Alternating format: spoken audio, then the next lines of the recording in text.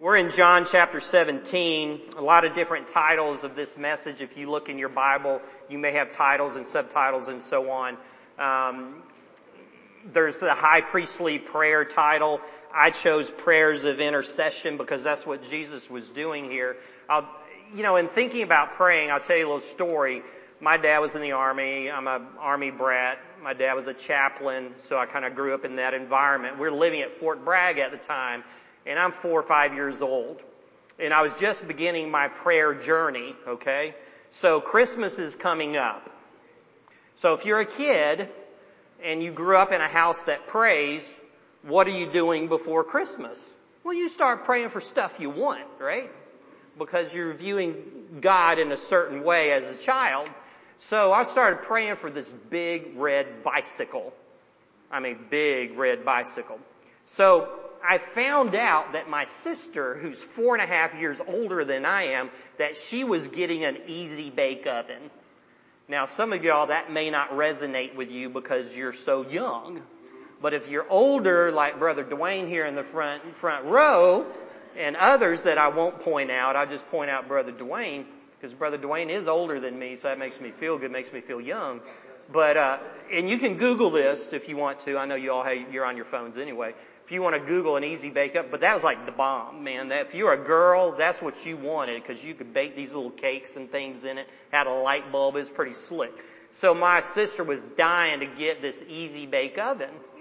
So being 4 or 5 years old, it struck me I can make a deal with her. Now remember, I've been praying to God. Please give me this red bicycle. All right. I doubt my sister was praying for the Easy Bake Oven, but she may have been. I don't know. I don't want to put her down in that way. But, so I made a deal. I went up to her and I said, look, my sister's name is Melinda. I said, look, Melinda,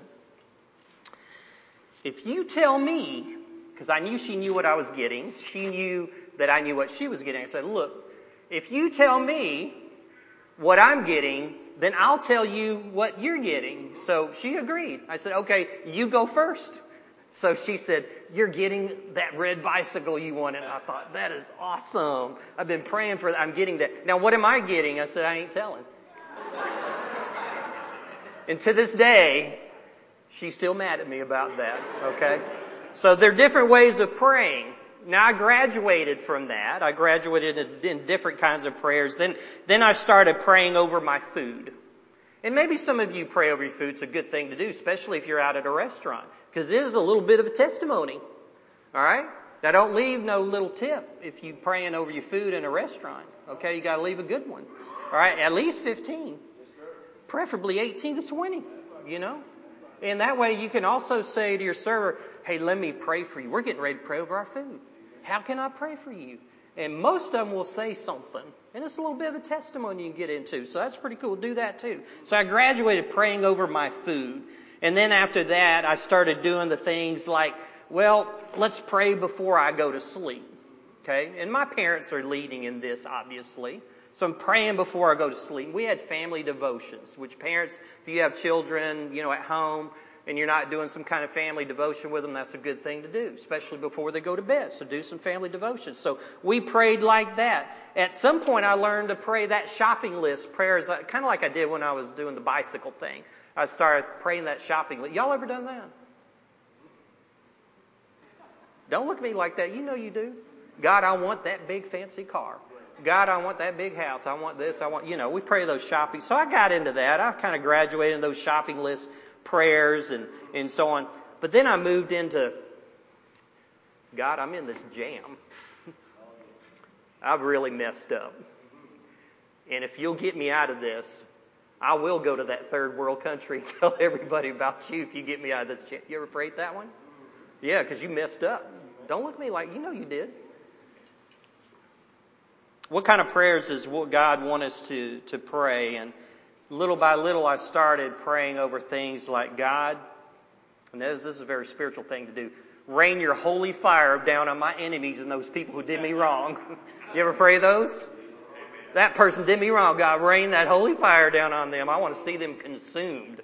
Then you start thinking, oh, I've done that too. I'm about to get consumed with, get away from the lightning bolt that's about to drop. So I did some of that stuff, and that's not always the holiness or the holiest prayer of all. But in all seriousness, I finally learned to start praying for others, and that He would put people in my path to share Christ with. So what's your prayer life like today? We're going to look at a model here, if you will, where Jesus prayed basically 3 different kinds of prayers in John chapter 17. You know, and as followers of Jesus, I think we go on this prayer journey kind of similar to what I was describing. I mean, if you're anything like me, that you've probably done that kind of thing. You've gone on this prayer journey and of how and what to pray for. And as we become more Christ-like in our walk with the Lord, as we're spending time in the Word, consuming the Word, if the Word gets in us, then it becomes a part of us. And that's what starts coming out in our speech and in our actions, right? Okay? So as we do that, we learn to pray and become more Christ-like in our walk. We learn to really what to pray for. Because if I love Jesus the way I should, then I'm going to pray the way that Jesus would want me to. Okay? So our prayers become more like what we read in the Word of God. And today, we have this opportunity to learn and see what Jesus prayed for in John chapter 17. So if you have your Bibles or your electronic device, or if you're looking up on the screen, we're going to look at chapter 17. Obviously, we don't have the time this morning to break down every single verse in a way that I wish we did. But that's okay. We're going to do a little survey over the first 5 verses, and then we're going to get into a section and chew a little more. So the first 5 verses, essentially, it's Jesus' request for Himself. Think about where we are in the book of John. Because right after chapter 17, Jesus is going to be arrested. And He's going to go through that bogus trial and all that stuff, which was all part of God's plan. Okay? Remember that. This is still part of God's will for Him. Because He's going to the cross. That's what happens after chapter 17. So you know that's on His mind. That's in His heart. So in the first 5 verses of chapter 17, look how he just starts off. I like how he says this. When Jesus had spoken these words, He lifted up His high eyes to heaven and said, Father, the hour has come to glorify Your Son, and so on. I'm not going to read all that. Who's He praying to? He's praying to His Father, man. Think about that. If Jesus, the Son of God, part of the Trinity, which I fully don't understand because my finite mind can't handle those infinite kinds of thoughts, but He's praying to His Father in heaven. If He's praying to His Father, what should you and I be doing? Man, we ought to be praying too, haven't we? Okay, so He's praying to His Father in heaven. And look at the things He's talking about. He's talking about requests for Himself, okay? Because He knows what's getting ready to happen. He's glorifying His Father. He's giving glory to His Father, but He's also praying, hey God, look at verse 5, and now Father, glorify Me in Your own presence with the glory that I had with You before the world existed. He knows what's about to happen. Okay? So those first 5 verses, Jesus is praying for Himself. The second section we're going to look at is how Jesus intercession for His disciples, and that's going to be verses 6 through 19. And then we'll really focus in on 13 through 19. But just starting off there, Jesus has this intercession because it just reveals His concern and His love for His disciples. Sometimes they're referred to as the apostles. So look there in those verses 6, let's look at 6 through 8. So in 6 through 8, and I'm not going to read all that, you can read in your version there. But with these words, He's basically saying about His disciples that they have obeyed His word. They're men just like me and you, okay? They had their sinful things going on in their lives. They had temptations and all this kind of stuff. Some of them were fishermen and different things, different trades and so on. So they had their issues in life. Yet they, for the most part, they were following Jesus because they found Him to be true. They found out, hey, this must be the Messiah. So He is praying and interceding for them. He's basically praising His disciples for responding to this message that He has presented to them. And they're seeing Him perform miracles. They're walking with Him, living with Him, eating with Him, following Him. So He is praising them for doing what they did. And it does kind of beg a question. Are you and I doing that? Are we following the Lord like those disciples did? Think about what they put on the line. Just about every one of them was martyred. That means they were killed for their faith. How about you, man? You willing to die for your faith? Am I willing to die for my faith? It's pretty heavy stuff. So this faith that Jesus was manifested in their obedience because they believed in His divine mission. Because He's telling them, man, I'm headed to the cross. The Son of Man, He's come here to actually die. And that's a heavy thing to think about as you look at Scripture, that these disciples were going to see that happen and believe that and follow that. So in verses 9 through 12, as we're kind of skimming through before we really zero in, starting in verse 13, Christ's prayer was really particular for those 11, because remember, Judas here in just a very few short verses, he's going to do what? He's going to betray Him. So from the very beginning, Jesus knew who He was. He knew what was going to happen. He still followed God's plan, didn't He? He let it happen. He let it take place. So He's basically, again, He's praying to the 11, and even though this prayer is specifically to the apostles, there's also a little dual meaning, and that's for me and you.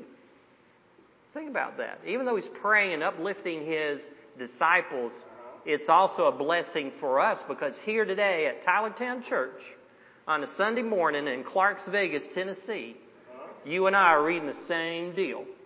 And what do we learn from that? Do we learn to be like those disciples? Now they had their times where they didn't do everything just right. But they were trying to follow God's plan in spreading the good news of redemption and planting the church and starting the church that has blown up, if you will, across the world. And now you and I are part of that today. So we're blessed to be here and see that, because they're going against the world system, and we're getting ready to jump into that. So this holiness in what they're doing, this Jesus praying to His Holy Father, God, and this is one thing I've always thought. If I had to pick one of God's most outstanding characteristics, to me it's holiness, because everything flows out of that. Because God's holy, He loves sinners like me and you. Because God's holy, He cannot stand sin in His presence. Because God is holy, He sends Jesus to the cross to take the punishment that you and I deserve, because our sins are so horrible in the eyes of God. And because of those things, Jesus willingly gave up His life for you and for me, that we might have forgiveness of sin. When we put our faith in Him, when we confess our sin, repent of it, and trust the Savior and follow Him. That's a holy, holy situation right there. That's a holy transaction. So this holiness is the basis for believers' separation from the world. You know what it's like. You live in this world just like I do. It's tough out there. There's a bunch of mess out there being shoved down our throats all the time. And are we going to separate ourselves from that world system? I didn't say go live in a cave somewhere, go run up on a mountain and build a compound and never engage with other people. I didn't say that. And we'll say this again here in a few minutes, but you and I are supposed to be in the world, but not of the world. Okay, we're going to jump into 13 through 19. So I'm going to read these verses out loud, and then we're going to go back and break them down a little bit. So starting in verse 13, and it goes like this. If I can find my verse there I'm looking for. Oh, there it is. But now I am coming to you, and these things I speak in the world, that they may have my joy fulfilled in themselves. I have given them your word. Remember, this is Jesus praying. He's praying to his Father up in heaven. I have given them your word, and the world has hated them, because they are not of the world, just as I am not of the world.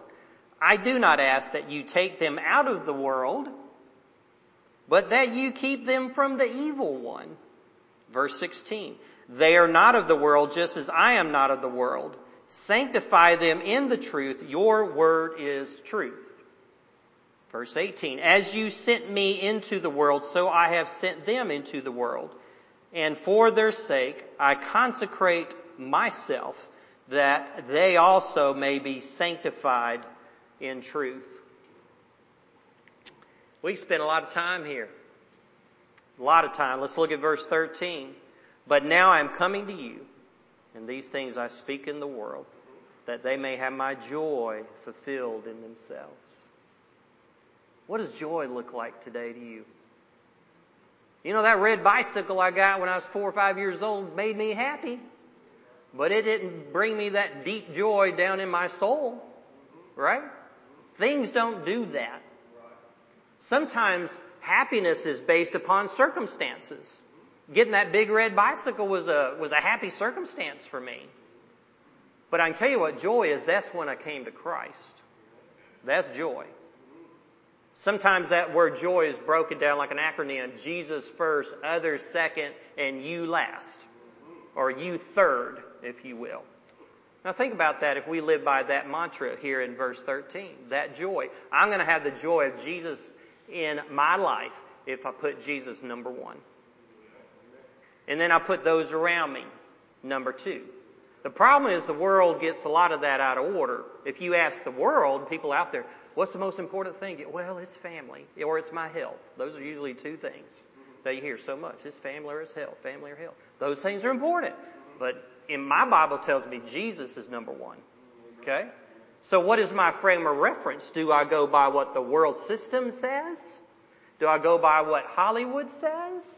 Or do I open up my Word of God and go by what Jesus says? Okay? So my joy is fulfilled today because I'm following Jesus. And you and I need to realize that the disciples did that. Joy came to them because they knew His words were true and that He had conquered the evil one.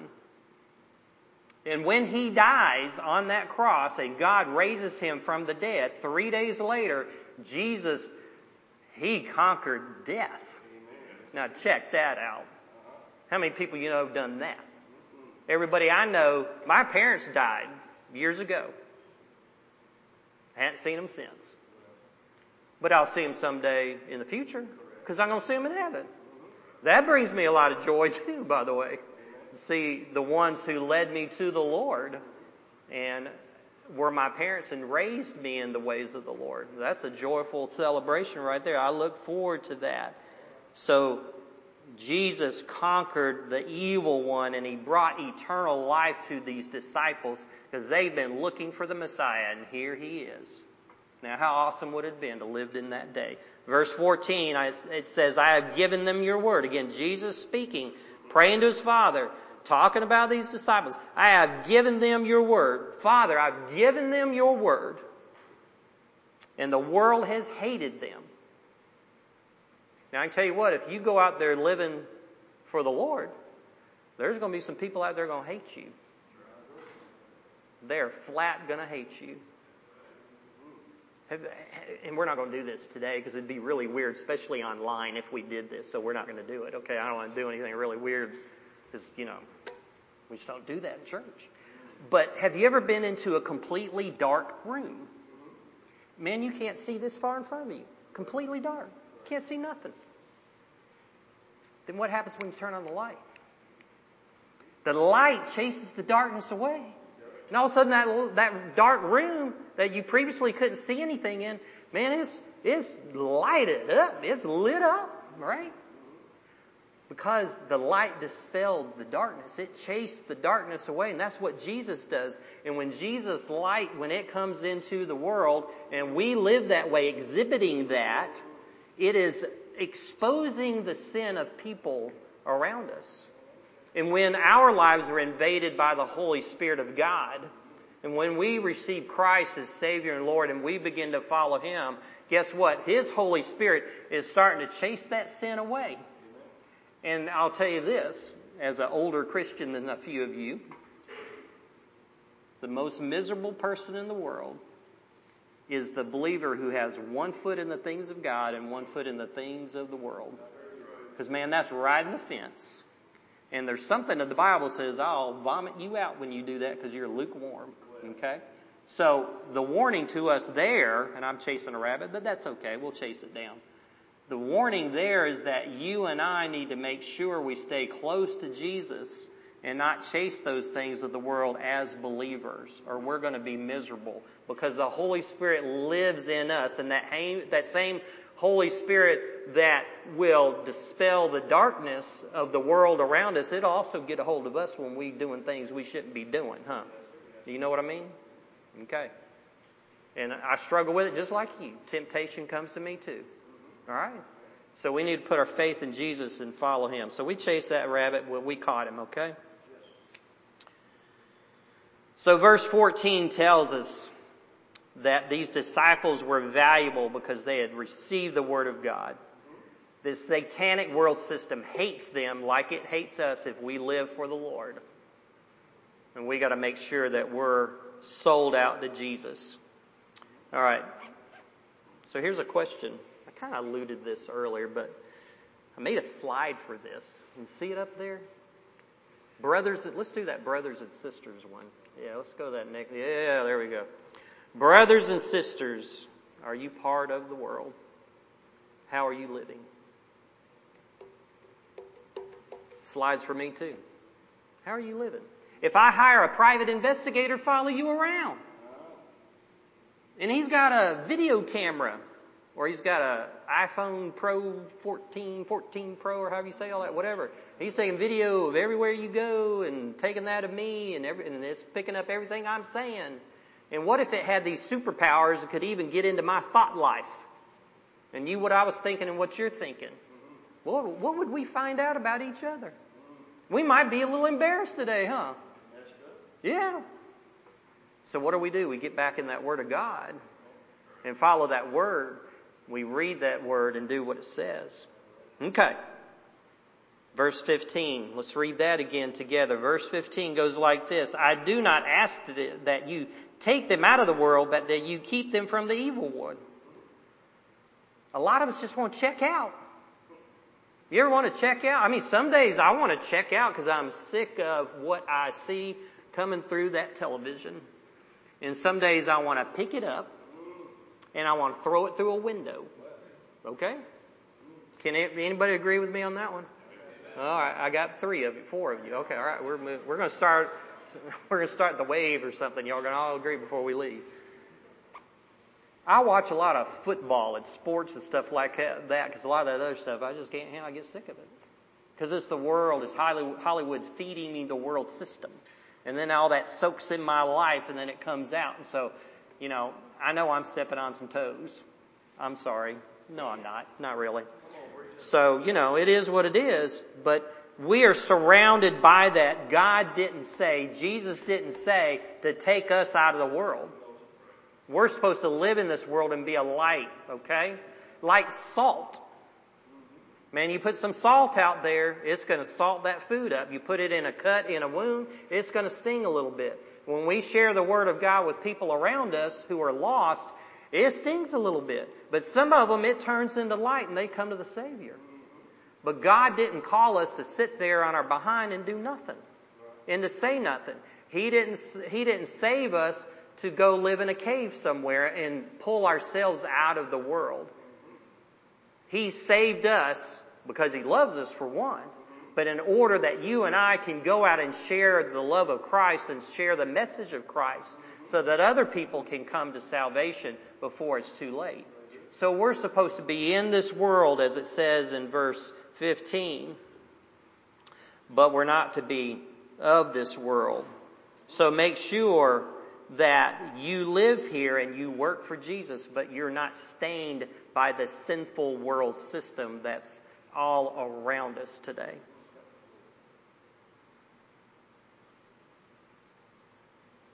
I have some friends that purposefully go and make friends with lost people. They play ball with them. Or Pastor Irv does some of that. He talks about going down and playing basketball with some of these dudes. And some of these guys, they don't know the Lord. And part of the reason he goes is so he can share Christ with them. I've shared Christ with people on the tennis court before. I've had some, I like to play golf too. I've had someone sharing a cart with me. Well, they're my prisoner for however long we're playing. If it's 95 degrees out there, they sure don't want to walk and carry their bag right then. So I got a prisoner. I can talk to them about the Lord for like 2 hours, Hey, there's all kinds of ways to do that. Make some friends with some non-believers around you. Doesn't mean you go and do what they do necessarily if they're doing the wrong thing. But you can make friends, share Christ with them, can't you? Co-workers, share Christ with your co-workers. I know this is all harder than what I'm making it sound like. I get that. But build some relationships with lost people and share Christ with them. It's very important that we do this. Look at verses 16 and 17. They are not of the world, just as I am not of the world. And this is Jesus praying again, talking about his disciples. So these disciples are not of this world, just as he's not. And then verse 17, he says, and here's what he's saying, God, here's what I need you to do for them. He's saying, sanctify them in the truth. Your word is truth. A lot of people are out there looking for truth. And a lot of people in our world, that truth it kind of bounces all around. It wavers, man. It's all over the place. There's always truth. That truth is Jesus. Truth is a person. His name is Jesus Christ. So what I need to do is read the Word of God and then put into practice what I read, right? Because truth is a person. So if I read about Jesus and what He says, then I know what the truth is. And what did my Bible say also? And that truth will set me free. You want to be free from sin? Then read about the truth of Jesus, follow Him, do what He says, and you are free because you have found the truth. And there's a lot of people out there looking for the truth in all these wrong places, and it is not there. They're finding a falsehood because the world is run by Satan. And God allows this. Remember, God's got him on kind of like a leash, or if you like to fish, if you've ever had a fishing pole with a rod and reel on it, he just kind of lets him go out and do some stuff, and then there may be some times he just reels him in a little bit or what. Remember, God's at the other end of that line. And our Bible tells us someday, like in the book of Revelation, He's going to take care of all of that. He's going to take care of Satan. But right now, He lets him go out there, and to a certain extent, within parameters that God has set, He lets him run the world. And that's why you see the world in its situation. And our flesh enjoys a lot of that stuff. Sin can be fun for a season. But then it tears us down because it's false. God wants us all a part of the truth. But remember, God is all in control of that. And Jesus is saying, sanctify them. In other words, set them apart. Set them apart for a special service. The special service of the apostles was to follow Him. And then when He died on the cross, God raised Him from the dead. He spent 40 days with His followers. And then what happened? He ascended up into heaven to be on the right hand of the Father. And then He sent who? He sent the Comforter, the Holy Spirit, to live inside of you and me and those disciples back in that day, His followers. And that one of the functions of the Holy Spirit is to show us what truth is. So if I'm reading something, that didn't sound quite right, it's probably because that Holy Spirit's interceding on my behalf and pointing out, no, that ain't the truth. Open up that Bible. The Bible tells you what's true. And then it comes down, what are you and I going to do with that? Right? Okay. Groovy. That's an old word that means cool. So remember, you've been sanctified. You've been set apart for special use, just like these disciples have been. And we need to change our thinking, that we don't think the way the world system does, but we think the way that God wants us to think. Okay, we're moving on down here. Look at verse 18. As you sent me into the world, so I have sent them into the world. They've been sent. God sent Jesus. Jesus is up there in heaven. Man, He's living with the Father. I mean, think about that. If you want to get freaked out a little bit, go turn in your Bible. I think it's Isaiah 6, if I remember correctly, and see that vision, if you will, of Isaiah and what he gets this little glimpse of God. Man, what would that be like? So Jesus is up there with the Father. But God sent Him down here for me and you. And in the same way, not exactly the same way, because you and I can't die on the cross for people's sins. But he sent these disciples, and they turned the world upside down for the Lord. And that's what God wants me and you to do. He is sending us. We're sanctified when we turn our lives over to Jesus. We're sanctified for special service. Because we're now spreading the Word of God. We're spreading truth. We have the answer for all those people around us that are looking for truth. So make sure, as verse 18 says, as you sent me into the world, so I've sent them into the world. And then verse 19, and for their sake I consecrate myself, that they also may be sanctified in truth. What an important thing. Jesus set himself apart to follow his Father's will, to follow the will of the Father. You and I need to set ourselves apart. It doesn't mean I go act holier than thou than people. I just tell them what the truth says. It's not my job to change their lives. I just tell them what the truth is. That's up to the Holy Spirit. Okay? I tell them to go and read the Word and obey what obey what they read. So Christ's followers are not to be in the world, or to be in the world, but not of the world. And so the disciples were set apart for this holy service in order to follow Jesus, and you and I are the same way. Our last few minutes, we're going to just take a look at the last verses 20 through the end of the chapter, 20 through 26. But I did want us to see what Jesus was praying for his disciples. So this third part, Jesus' intercession for future believers, is verses 20 through 26. And I don't know about you, but when I was reading over this passage, I thought it was pretty cool that Jesus, a couple thousand years ago, was praying for me. Yes, sir. Now think about that. You're sitting in your chair right now. Sit there and think about, a couple thousand years ago, John 17, Jesus praying for you. Son of God's praying for you. How awesome is that? I don't know anybody 2,000 years ago was praying for me. But I know Jesus was praying for me. That ought to get you excited today. And what was he praying about? Look at some of these things there. Verse 20 says, I do not ask for these only, but also, in other words, I'm not only asking for my disciples, my 11, if you will. I'm not only asking for them, but also for those who will believe in me through their word.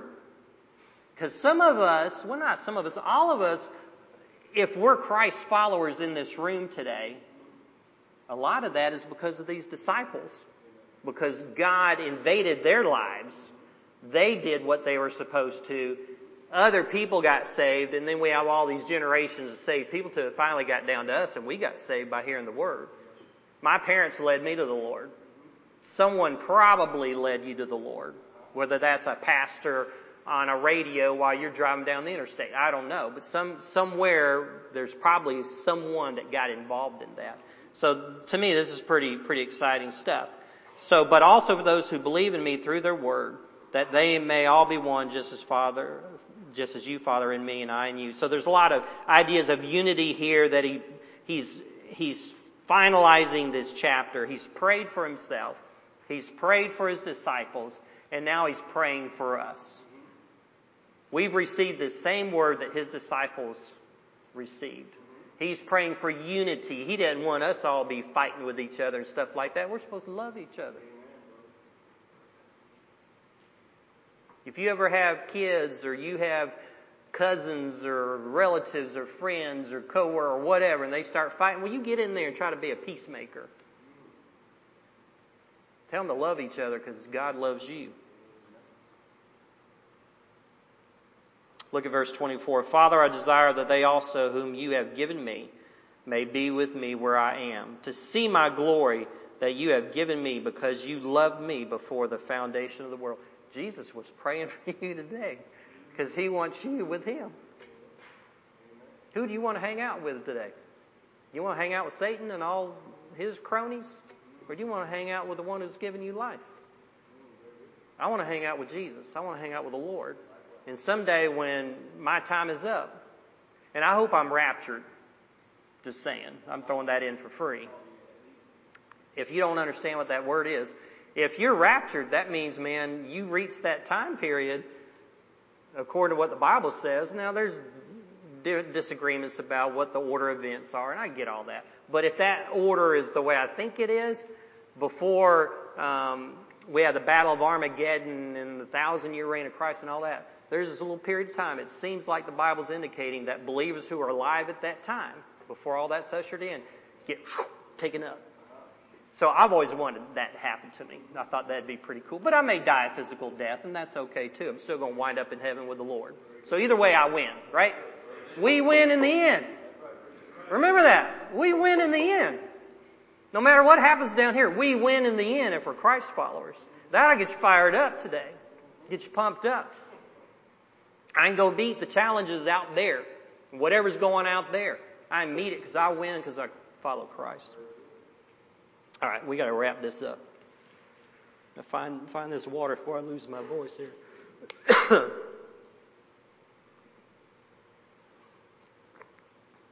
And we're going to talk about commitment. So what about you today? What about you? You've heard the word. You've read the word today. Are you going to commit right now to read the Bible and obey what you read? Are you going to commit right now to read the Bible and obey what you read? A number of years ago, I was at another church in town, way before I went into ministry. I was a lot younger in those days. It was a long time ago. And I was working with students. We used to call them youth. Now they're students. Okay. But back in those youth ministry days, the youth pastor guy we had, he invited this dude to come for a weekend discipleship thing, like training and stuff. And this guy was a power lifter. That means he can lift a lot of weight. And he at one point had been involved in the Olympics. And he had become the chaplain to the United States Olympic powerlifting team. You know, guys who are trying to win the gold medal for lifting more weight than anybody else. Which is probably hard to beat the Russians back in that day because you know what they were doing. Anyway, I'm sorry, I shouldn't have brought that up. Hope I didn't offend anybody. If I did, you come to me and I'll apologize. But I remember something he said has stuck with me to this day, and you've probably heard this before. He said, if you really want to grow with the Lord, talking about reading the Word, he said, first thing you do in the morning is you read the Word and you pray. Then the last thing you do before you go to bed is you read the Word and you pray. Because he said, here's what happens when you do that. You start your day filling your mind with the things of God, and then you end your day filling your mind with things of God. So commit today to read the Bible and obey what you're going to read. Second thing, commit right now to be more Christ-like. So in other words, when you look at the mirror, I shaved around my goatee this morning. I was looking in the mirror to do that, you know. But really, when I look in the mirror, I ought to see Christ. I ought to see the image of Christ. Not literally. That would be cool. But I ought to be following the Lord so closely. In other words, when people look at you, and when you look at yourself in the mirror, you ought to see Christ. Because you become so Christ-like because you read in the Bible. And you're obeying what you read. Commit right now to pray for divine appointments to share Christ with others. A divine appointment. I promise you.